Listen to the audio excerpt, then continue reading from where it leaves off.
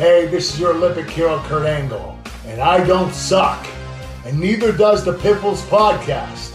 But anyone who plays the Riders, they suck. Oh, it's true.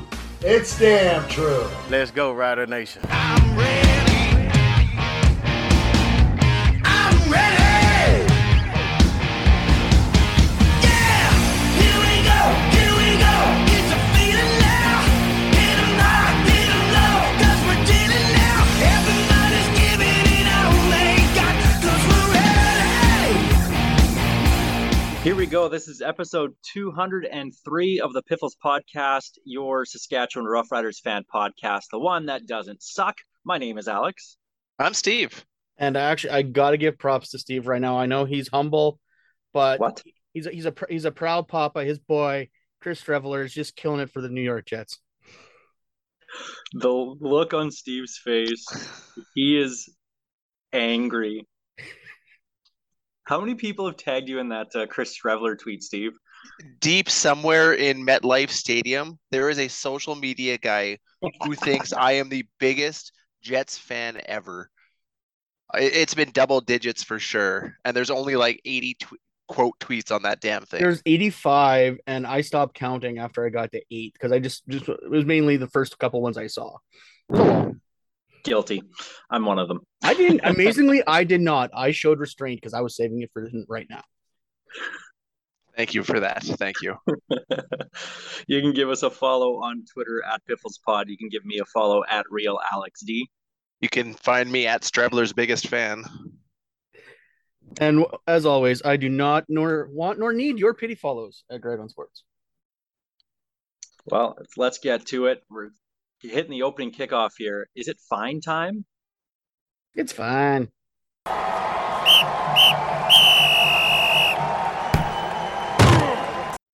Riders lose 28-10, dropping their record to 5-5 against the BC Lions last week, which is such a shame because that was a damn nice night for football. That was a gorgeous night at the stadium. It was perfect, no wind. It wasn't too hot.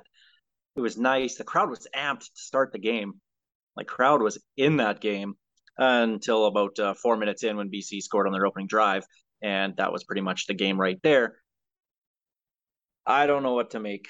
Like, this team, Cody Fajardo got benched in the second quarter. I'm surprised they didn't even wait till halftime to do it. I didn't think Craig Dickinson would have the guts to do that. And to do it before halftime was really, really, that said a lot to me. Honestly, I thought when Fine came trotting out there before the half that they were just pulling Cody out, let him see the field, and then it would be back to the Cody show after the half. And then when Fine came back out, I'm like, oh. Well, I think a part of that is Fine came out and marched down the field.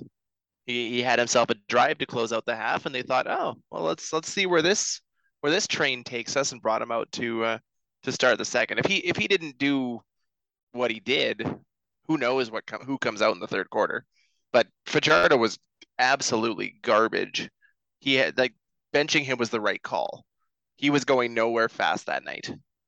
8 completions, 41 yards. Like, it was the ultimate dink and dunk offense that just was not moving at all. They weren't getting first downs. It was a trash offense. It was brutal to watch. And they, again, ignored Jamal Morrow. Yeah, he was playing through a broken hand in that game, and now he's out 6 to 8 weeks. But you ignore your best player, and they weren't getting the ball to Duke. They weren't getting the ball to KSB. They just weren't doing anything. And this offense, if you're not used to it by now, I don't know why, it's starting to turn into, it's the definition of insanity. You keep expecting things to change, but they're always going to be the same. This is a bad offense. They're going to score maybe 20 points if they're lucky in a game. So it's up to the defense to really win games. What frustrated me most about that is Morrow came out, had 2 rushes for 22 yards to start the game, and I turned to Furl and I said, I bet you that's the last we see of him for a while. Like, I was kidding. I thought maybe this is the game they'll finally figure it out and use the running game, but nope. What did he end up with? 6? Was it 6 rushes? 8, something like that? He had nothing after those first 2. He busts off a 16-yarder and gets rewarded with no more touches. It's mind-boggling to me. It's funny. People are like, Cody was better under McAdoo, and no one's going to admit they miss McAdoo, but at this point, I miss Marcel Belfay because this offense just can't get going. Like I would gladly take a hitch screen every 3 plays. Maybe we can actually move the ball, but Cody couldn't find a receiver to save his life that game. We'll talk a little bit about Cody in a little bit here. I want to talk about Mason Fine, specifically in the second half anyway, where he actually, had the touchdown drive, that couple nice passes to Justin McInnis, and McInnis rewarded with a touchdown and subsequently a hurt foot, who is going to keep him out this week. He finally has a big breakout game, and now he's done. But I thought Fine looked like his namesake. He was fine. There wasn't anything great about him, but with that offensive line, I mean, that's what you're going to get out of a quarterback right now for this Saskatchewan Roughrider team. I'm trying to figure out what they can do to improve that O line. Like, what is it? The entire line? Is it one or two? We thought getting rid of Natai would help. I didn't see much of a difference, unfortunately, with Jamal Campbell there.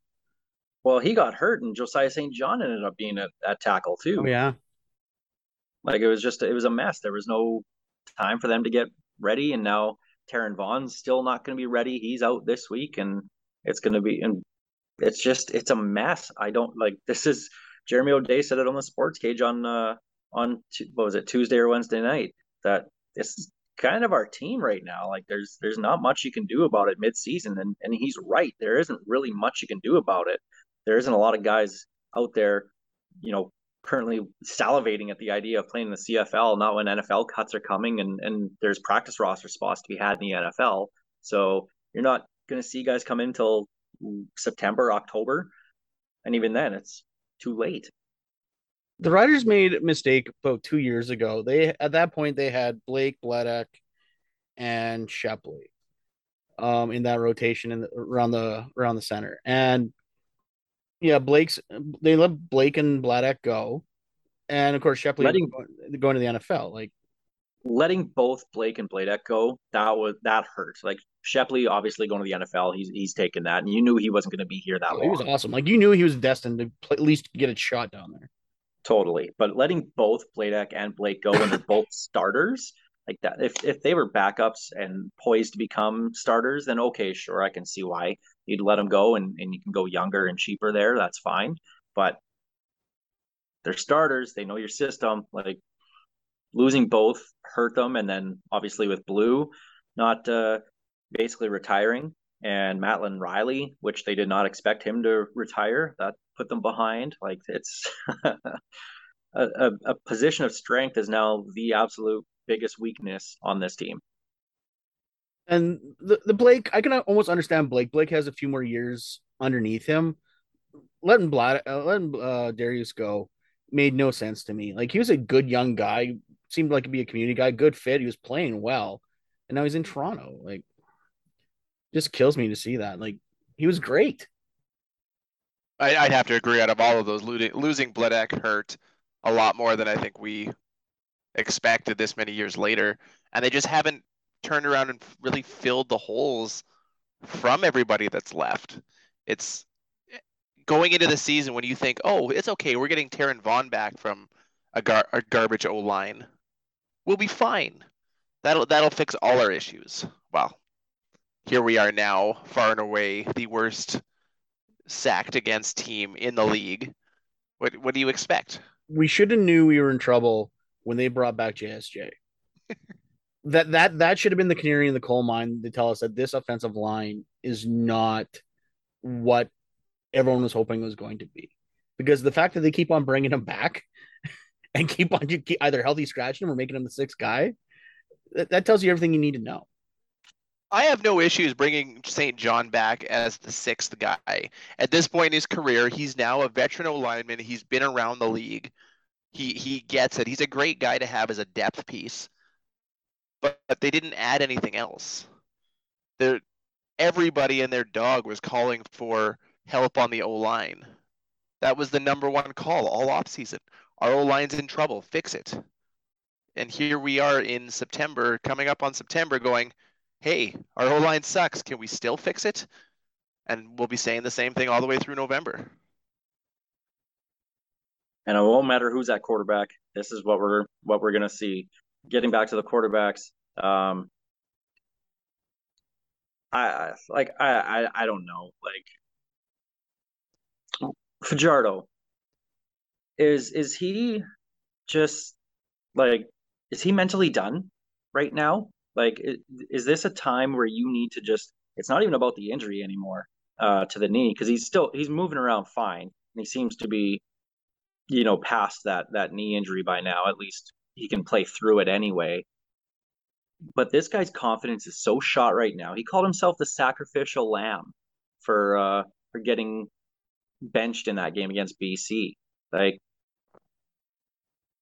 Compare his response to Bo Levi Mitchell's response getting benched this week in Calgary. Bo Levi is pissed off, and he's making all the right veteran responses. It's great for the team, but I'm not happy about it. No competitor would be happy about it. I'm gonna get my spot back. I'll be back on the field. That's what you want to see out of your starter if you get sat down. Not woe is me. I'm the sacrificial lamb. Everything seems to be. He seems to. Somebody needs to take Cody Fajardo and give him a in front of the media lesson because he seems to constantly say these things. like Bull Durham. He needs a Crash Davis. You've never seen Bull Durham, I've have you? never seen. Nope. Oh my God, Steve. Jeez. Why I do was we gonna allow say, him on the show? have man? have we had this conversation before? Where We Steve has have. not seen this movie. He gives the rookie pitcher a cliche lesson. That's how it goes. That's what he needs Basically. to do. Like, if you're not going to say the right things, it's better to say nothing at all. And he constantly is coming out here. And it was cute in 2019 when he was when he was saying his sprinkles of Jesus comments and we were winning. You can get away with the comments, the side comments when you're winning, but when you're losing, you have to be careful with what you say. Everything you say is going to be used against you. It's like picture yourself committing a crime. Same idea. Fans will use it just like the cops will. And he just can't seem to figure it out. And the fans seem to be turning on him pretty quickly. Like when they announced the starting offense, there were big cheers for Cody, but the Boobirds came out. People are not happy. There's people in our section that were there was one person I heard, oh, leave him alone when people started booing, and then a couple guys, a couple seats over, why he sucks. It's like people are turning on him, and I I just kind mean, of the backup quarterback is always the most popular person in Saskatchewan anyway. But okay. I want to go over that, and yes, that has been true in certain situations.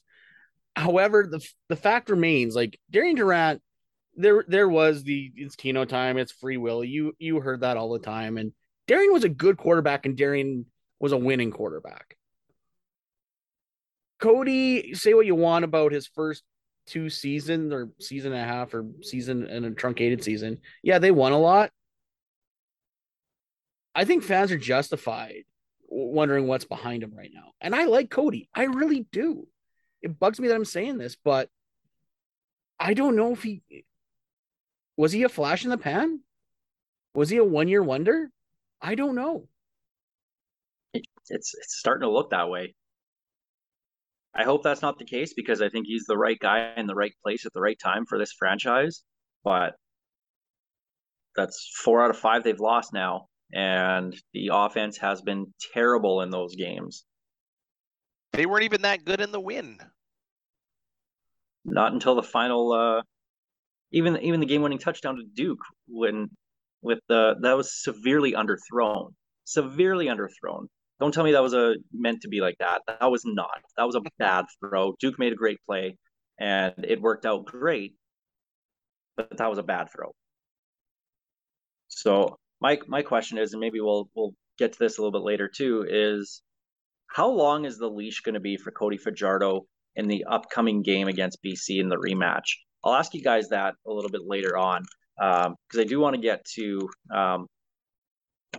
kind of the bad story about that game was Nathan Rourke injuring his foot late in the game. Now he's out for the year with the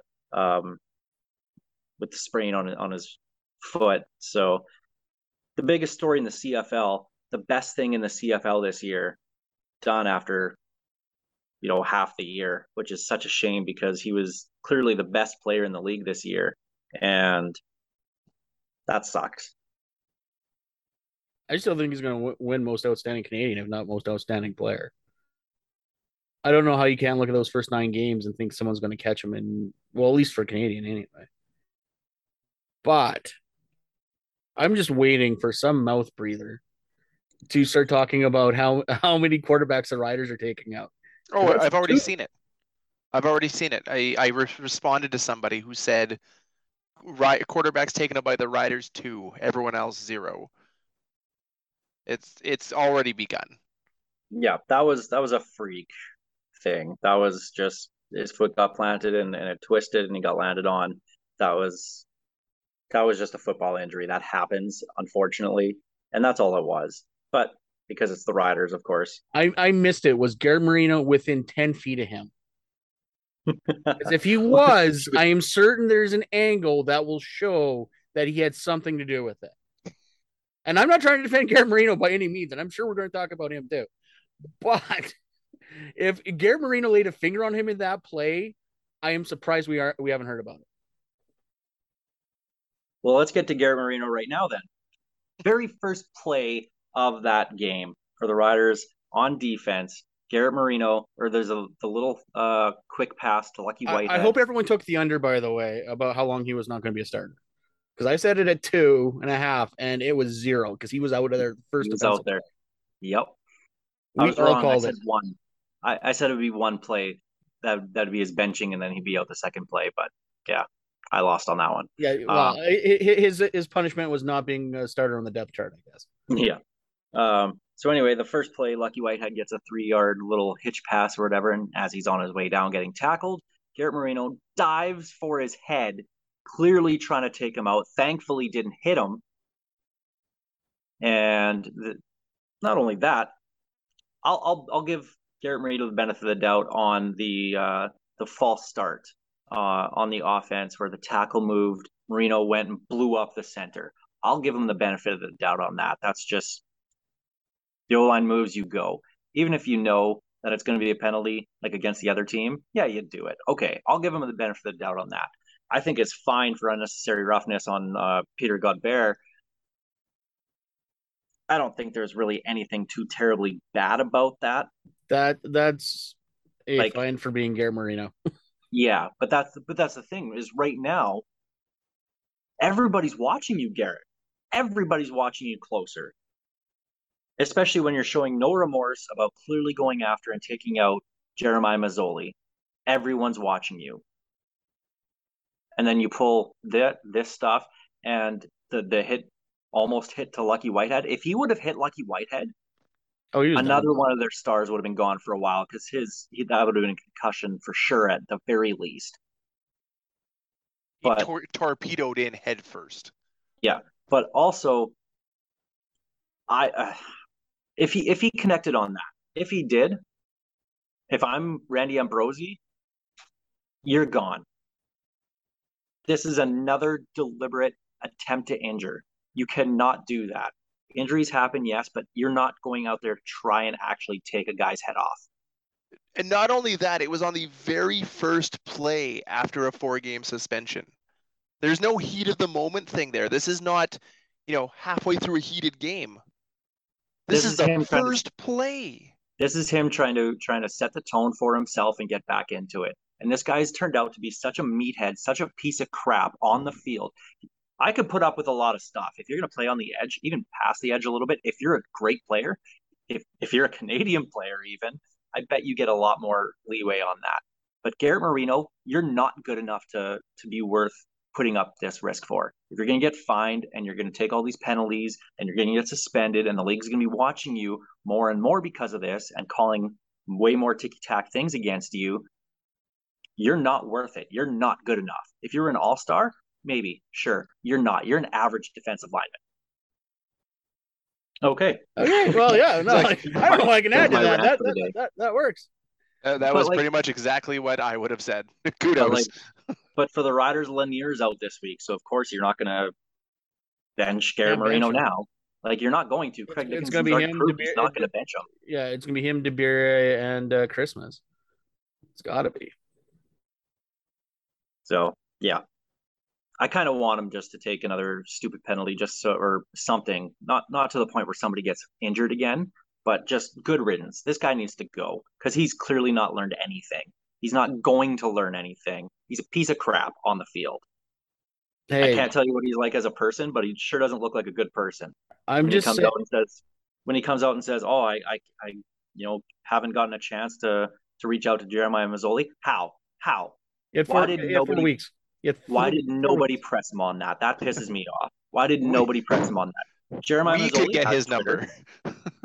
Yeah, I have Jeremiah Mazzoli's number. I could get it for you if you really, really want.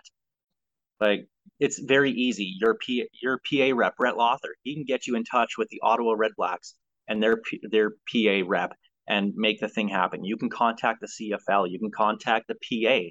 There are ways around it. You can go talk to Ariel Zerk, your PR person here in Saskatchewan. Hey, can you give me Chris Hoffley's number, the PR person for Ottawa? I want to apologize on the phone or in Zoom, just something like that to Jeremiah Mazzoli. Even though it's going to be a BS apology, I still think you have to do it.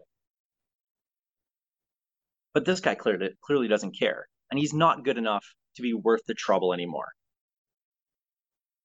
So I'm done with this guy. Like I told you guys earlier today, Labor Day and Banjo Bowl are coming up. Those games are already heated, and you got that meathead on the field. Like, I have nightmares of what's going to happen. And he got suspended from the Banjo Bowl last year. So this will be a lot of these guys in Winnipeg's first crack at him again. Yeah, because then he got hurt after that. I don't want to say I And he hope got hurt. So yeah, Yep. you never played Winnipeg in the playoffs. Yeah.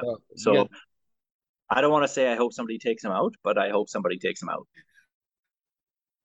Because this guy, he honestly, he deserves it. All right. That's enough about Garrett Marino for me today. I'm done with him. Gary Johnson Jr.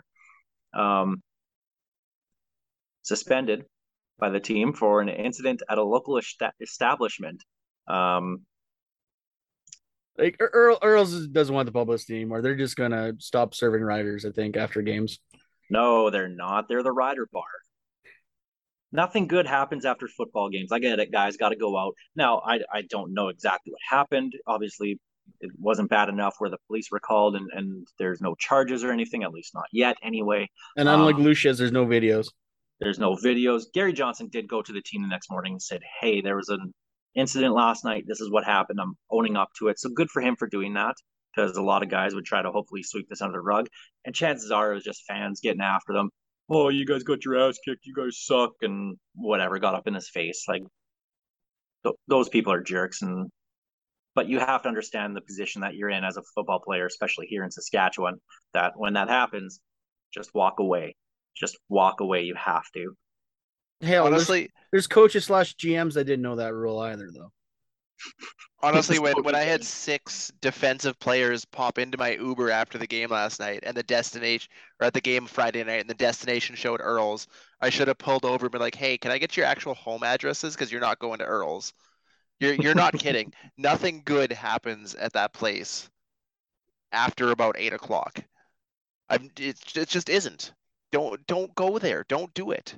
And at midnight after a bad loss, when you fans weren't happy, probably not your best night to be going out on the town.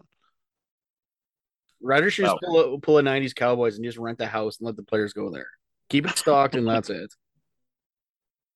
One more thing here on the opening kickoff that we didn't get to last week because it happened obviously after we recorded. Duke Williams got fined for his nacho celebration. I could rant about the GoFundMe that was started about it. I think it's ridiculous, but money was going to Kid Sport for it, so I'll let that go. But it was really funny because I said that, well, okay, fine. If you're going to fine him, that's fine. But what about the BC, or what about the Winnipeg Blue Bombers when they jump into the stands? So there was actually clarification from the CFL that because Duke Williams jumped that rope in Edmonton, then he was actually in the stands. The BC players just go up to the railing and stand there. They don't actually go into the stands, so they're allowed to do that. But what about the guys who go into Pill Country? Yeah, I was gonna say, what about Lother running into Pill Country?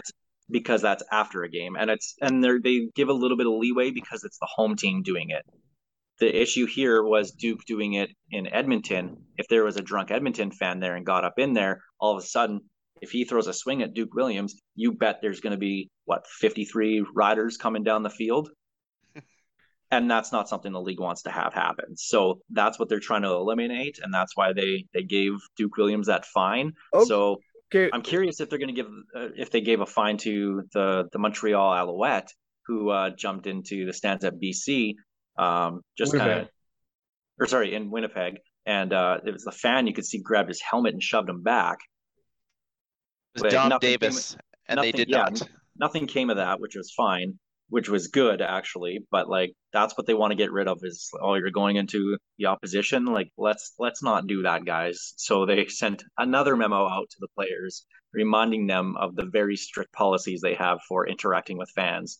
So I can't imagine we're going to see many more of those celebrations happening anytime soon. Are we going to Tiger Cap fan and ruin everything for everybody? No, nothing. It's not wrong. No.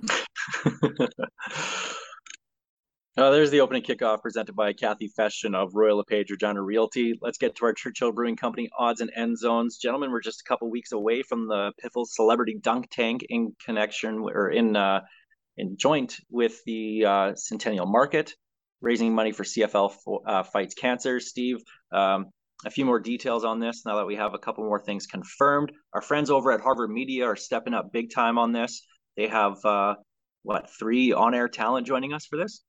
Yeah, they got Chad McDonald from The Wolf. They got Mark Johnston from Play 92, Daniela Ponticelli from the pregame show, all coming from Harvard Media radio station. So that's a great start, great help from them. And then we got Ryan Doka. I think my favorite one right now for the listeners of this podcast, though, is going to be, and I won't even try to pronounce his last name, but ex-Pegger on Twitter out of Winnipeg. Chris. Well, formerly out of Winnipeg, yes. Chris would be the name I can pronounce. He's coming out, and there's already been a lot of talk about people out of Hamilton wanting to auction off the first throw for his take in the hot seat. But he agreed to throw in $5 for every missed throw aimed in his direction, which I thought was a great thing. That's fantastic. So kudos to him for stepping up. And we got a Lions fan, our friend Jim, who's also connected with Harvard Media, and Ferlin, former host, has agreed to join us as well in the hot seat. So we've got all 4 of us are going to take our chances sitting in the chair and gonna try and raise some money for Ellen Blair. I've We'll got a have question. more details on that tomorrow. We got a meeting with them to get everything squared away. So Nice. One question. Will Jim look like an idiot? he will be in his Lions costume, I do believe. So yes, he will look like he will look like an idiot. Yes, he will. And Wes Cates has agreed to show up for an autograph signing there as well. And there'll be some prizes and food trucks and a whole bunch of other great stuff. It's going to be a great afternoon. That's the Saturday of the Labor Day weekend, September 2nd. Third. Saturday, September 3rd. The 3rd. So 10 yeah, that'll days be away. absolutely fantastic. Looking forward to raising money. And this is for the CFL Fights Cancer event that happens at Grey Cup every single year, which goes to the local host cities or provinces, just to a cancer charity. And obviously this one, again, the Alan Blair Cancer clinic. That's it. Cancer Center. Center. I didn't know if it was clinic or center. I should have known that. I should have looked that up. That's my fault. But yeah, that's going to the Alan Blair Cancer Center. So that's great. And there's going to be some really great auctions and raffles and stuff going up for prizes. We're going to have, not to spoil anything, but there'll be some Ray Elgard and George Reed stuff up for auction later on this year. So if you're coming to Grey Cup in Regina, it'll be a lot of fun. So keep the Saturday afternoon before Grey Cup open, immediately after the Spirit of Edmonton breakfast / drunk fest. That is going to be such a long morning. It is a fun morning, but it's going to be a long one. I did my first one last year, and it's a time. If you go to one event at Grey Cup, go to the Spirit of Edmonton breakfast. There is something special about getting absolutely hammered at 9 in the morning with all the right people. And this one will also include not necessarily the right people, but Furlan's going to do cartwheels. So I'm looking forward to that part probably the most. Obviously, more about Grey Cup coming up as that nears. But back to football this week. Bo Levi Mitchell mentioned benched by the Stamps. Jake Mayer led them to victory last week, and he's going to start Thursday against Winnipeg. And my question is: the Bo era done in Calgary? I thought it was done before the season started. I believe I was on record saying he wasn't going to make it to Labor Day, and it looks like I was right. But I don't know. There's little Barry Horowitz for you. But then again, I also said that McLeod Bethel Thompson wouldn't make it there either, and he's going strong right now, ish. That's a relative term. Yeah. As Well, far actually, as- Strong in the East. Yeah, as yeah. far as the East quarterback goes. Yeah, he's still moving though. Yeah, no, Bo Levi hasn't looked the way he is, but time is undefeated. So I think the Jake Mayer era of the Calgary Stampeders is upon us. I have a feeling that we will see Bo Levi Mitchell again before the year is out. I don't think his run is quite over yet. But I think it's time for Jake Mayer to take control, because he's obviously their future there, and Bo Levi's what, 30, 35, 36, up there in age anyways. He's got to be getting near the end of his career, so they got to make that decision. But I think we'll see Bo Levi again in behind center before the year is out. Well, after Winnipeg, they got the back-to-back Labor Day and the rematch against Edmonton. So I'm sure at least in mop-up duty, Bo Levi Mitchell will be back out there in no time. Jumping back out to the Riders, they announced their financials from the last year, 2021. They announced they had almost a $4 million surplus, which is great to hear with considering how it was a shortened season. Revenues, like it was just like nobody was spending money. People started spending money in 2021, but then you had the vax pass and everything for games, which kept a lot of people away from games and whatnot. So for them to make almost a $4 million surplus and getting back into the black is absolutely phenomenal. And they did a lot of it through merch, which is great. So in 2020 they lost just over $8 million. So if they make about $4.5 million this year in 2022, that gets them to kind of even up and square up with those losses from 2020, just 2 years later. So that's pretty impressive. And with the Grey Cup year, they'll be making that money no problem. So I gotta admit, I'm impressed they turned it around that fast. so am I. I thought it was going to be a 4 or 5 year process to kind of get back in the black to fully pay for 2020. The fact that we might be there in 2 years is beyond me. It's good on them. And especially considering that attendance is down. Like it's not hard to tell. Attendance is down. So but they're not raising ticket prices, which is also great. They're adding more fan packs, so they're clearly listening to the fans, and it's showing. The fans are the ones paying the bills. With it being a Grey Cup year in Regina, I think it's a virtual certainty that we'll get to that black mark by the end of the season. That it's incredible. There's no other way to describe it. It's good to see. You need to see the league bounce back along with us. Hopefully some of those smaller markets can start turning those big profits too, and we can get the league as a whole growing. Well, that's why I think the revenue sharing in the new CBA is going to help out a lot, because that way these teams that are struggling and the teams that are doing well, hopefully we can find a balance where the entire league can raise itself up, as opposed to every year, oh, Toronto's failing, Vancouver's failing, Montreal's failing. Like, what are we going to do? Like, it's if the league grows together, then maybe we can get through this and make the league stronger. And one more item to talk about here before our preview is the Grey Cup party passes are now available. So just like in 2013, everything's going to be at the the Cooperative Center, all the team rooms. There at the Agrodome. I still call it the Agrodome, but that facility there with the Brand Center just outside of Mosaic Stadium, that's going to be the one place that you need to be for Grey Cup parties. So if you have season tickets and you have your Grey Cup tickets purchased already, you can get this party pass now. It's $100 for the whole weekend, gets you in the doors, and those team rooms are always a blast. And if it's anything like the last time in 2013 here, you'll have all the East teams out in the small rinks there on the, what is that? That's the north side. And those rooms were a blast. There was mega Jenga, there was air hockey tables, there was foosball, and of course, I mean, in those team rooms, it's always, the cheerleaders come and do dances and whatnot. So it's always a great time.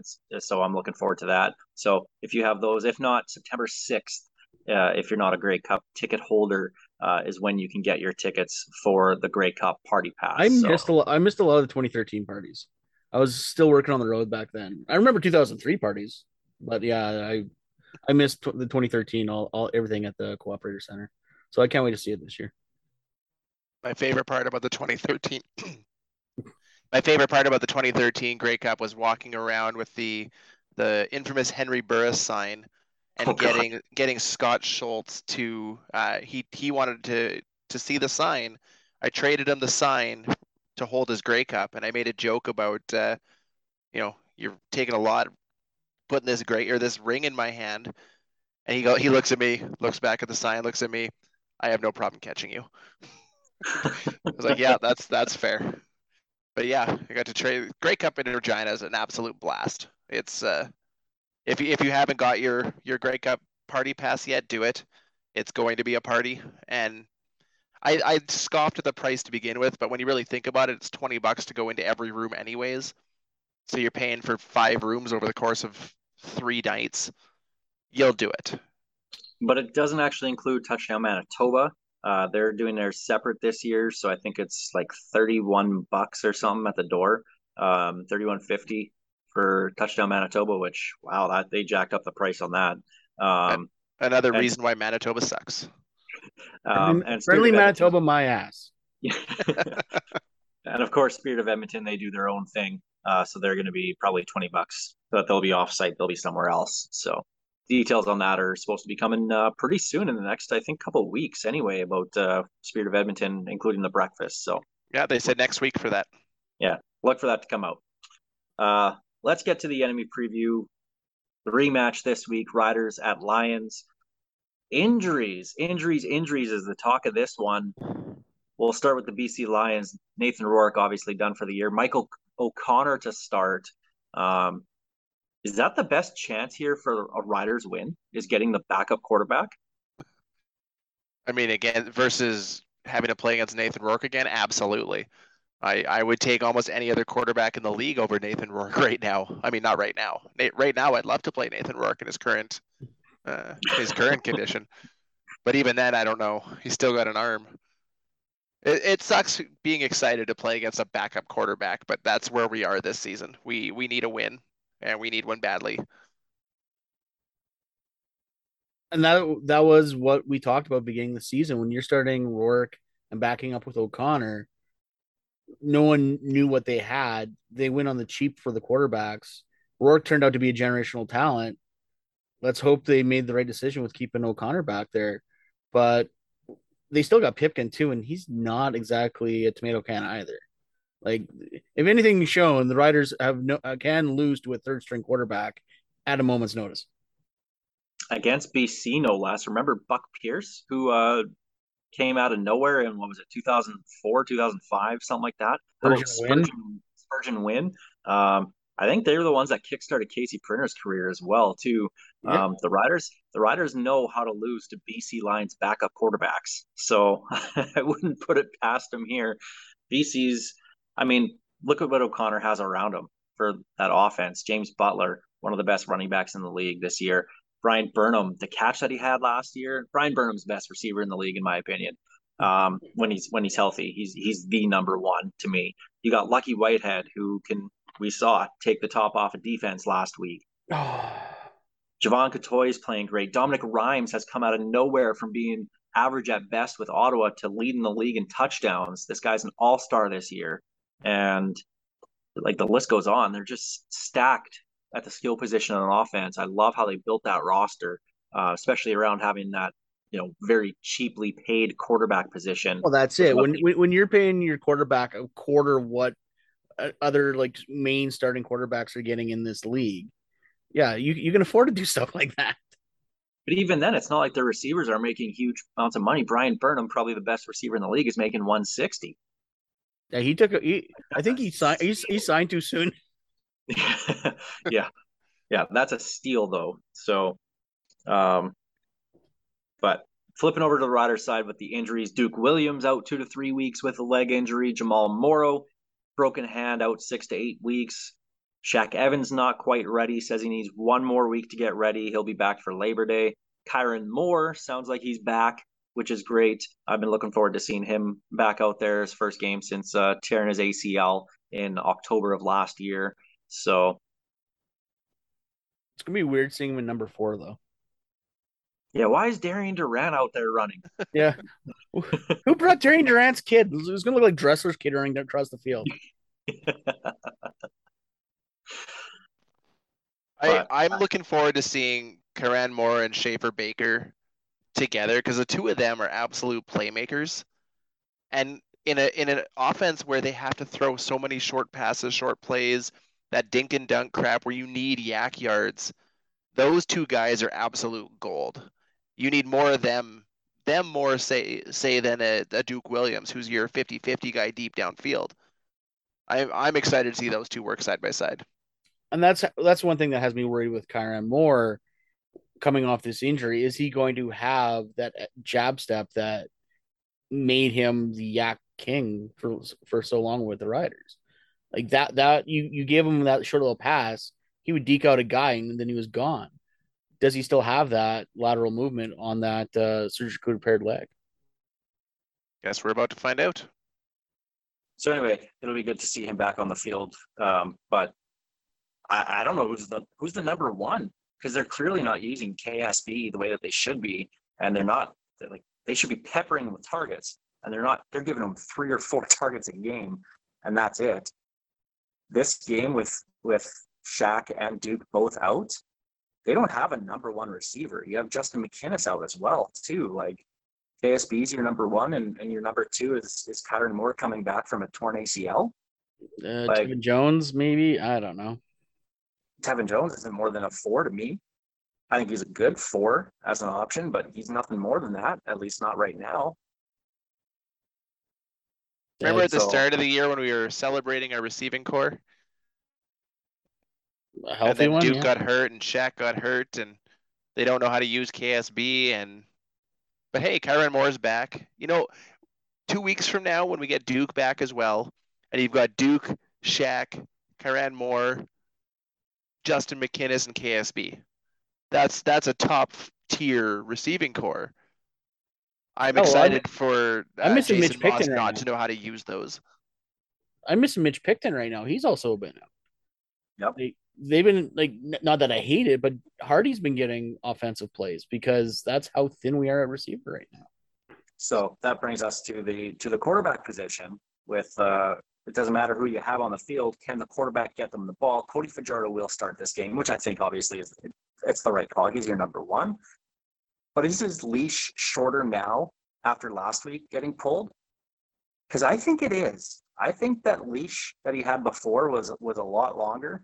And now, if they're not moving the ball, not necessarily scoring, but if they're just not moving the ball after the first quarter, I would not be surprised to see Mason Fine in there in the second quarter again. This time maybe a little bit earlier. Given how Mason Fine did coming out of the halftime or even just before, I agree 100% with you. He showed that we can move the ball with him. We haven't seen that from Fajardo in a while. I think he gets the first quarter, maybe a bit through into the second, and if things look like they did last week, they have to make a change. We cannot afford to lose this game. Not with the schedule we've got coming down over the next 8 weeks to follow. Yeah, I guarantee you, if BC once again has more yards in one play than Cody has in one quarter, yeah, you staple his butt to the bench, let Fine run a couple series, and if Fine can't score, then you maybe throw Cody back out there to see if he's learned anything. I don't know if you pull him for the entire game, but maybe you set him aside and try to get him to see the game from a different angle. They got to do something because I don't like games on BC. They turn wacky in a hurry, even if the Riders are winning at some point. So I don't have high hopes for this game, even if we were healthy. All right. So with that, let's make our picks for the week. We'll start with the big game. The first two games that they played against each other this year have been the two best games of the season. Calgary at Winnipeg on Thursday night. I got Calgary. If Winnipeg can't beat the Danny Machocha Montreal team, they can't beat Calgary with Jake Mayer. It's in Winnipeg. Backup quarterback. It's Winnipeg will win. And no, hey, it was a backup quarterback with Montreal, and they won In Winnipeg. in Winnipeg. They had a bye week. They're ready. They'll be fine. For the third time in 4 weeks and for almost the fourth time in 5 weeks, Hamilton and Toronto, this time in Toronto. I don't know. Pick a name out of a hat. Toronto. This series is just wild. I don't know. I'm going to take Hamilton to punch Toronto in the throat because I still need MBT to be out by Labor Day to make my prediction true. I'll take Toronto just because they're at home, and then next week for Labor Day I'll pick Hamilton. Ottawa and Edmonton.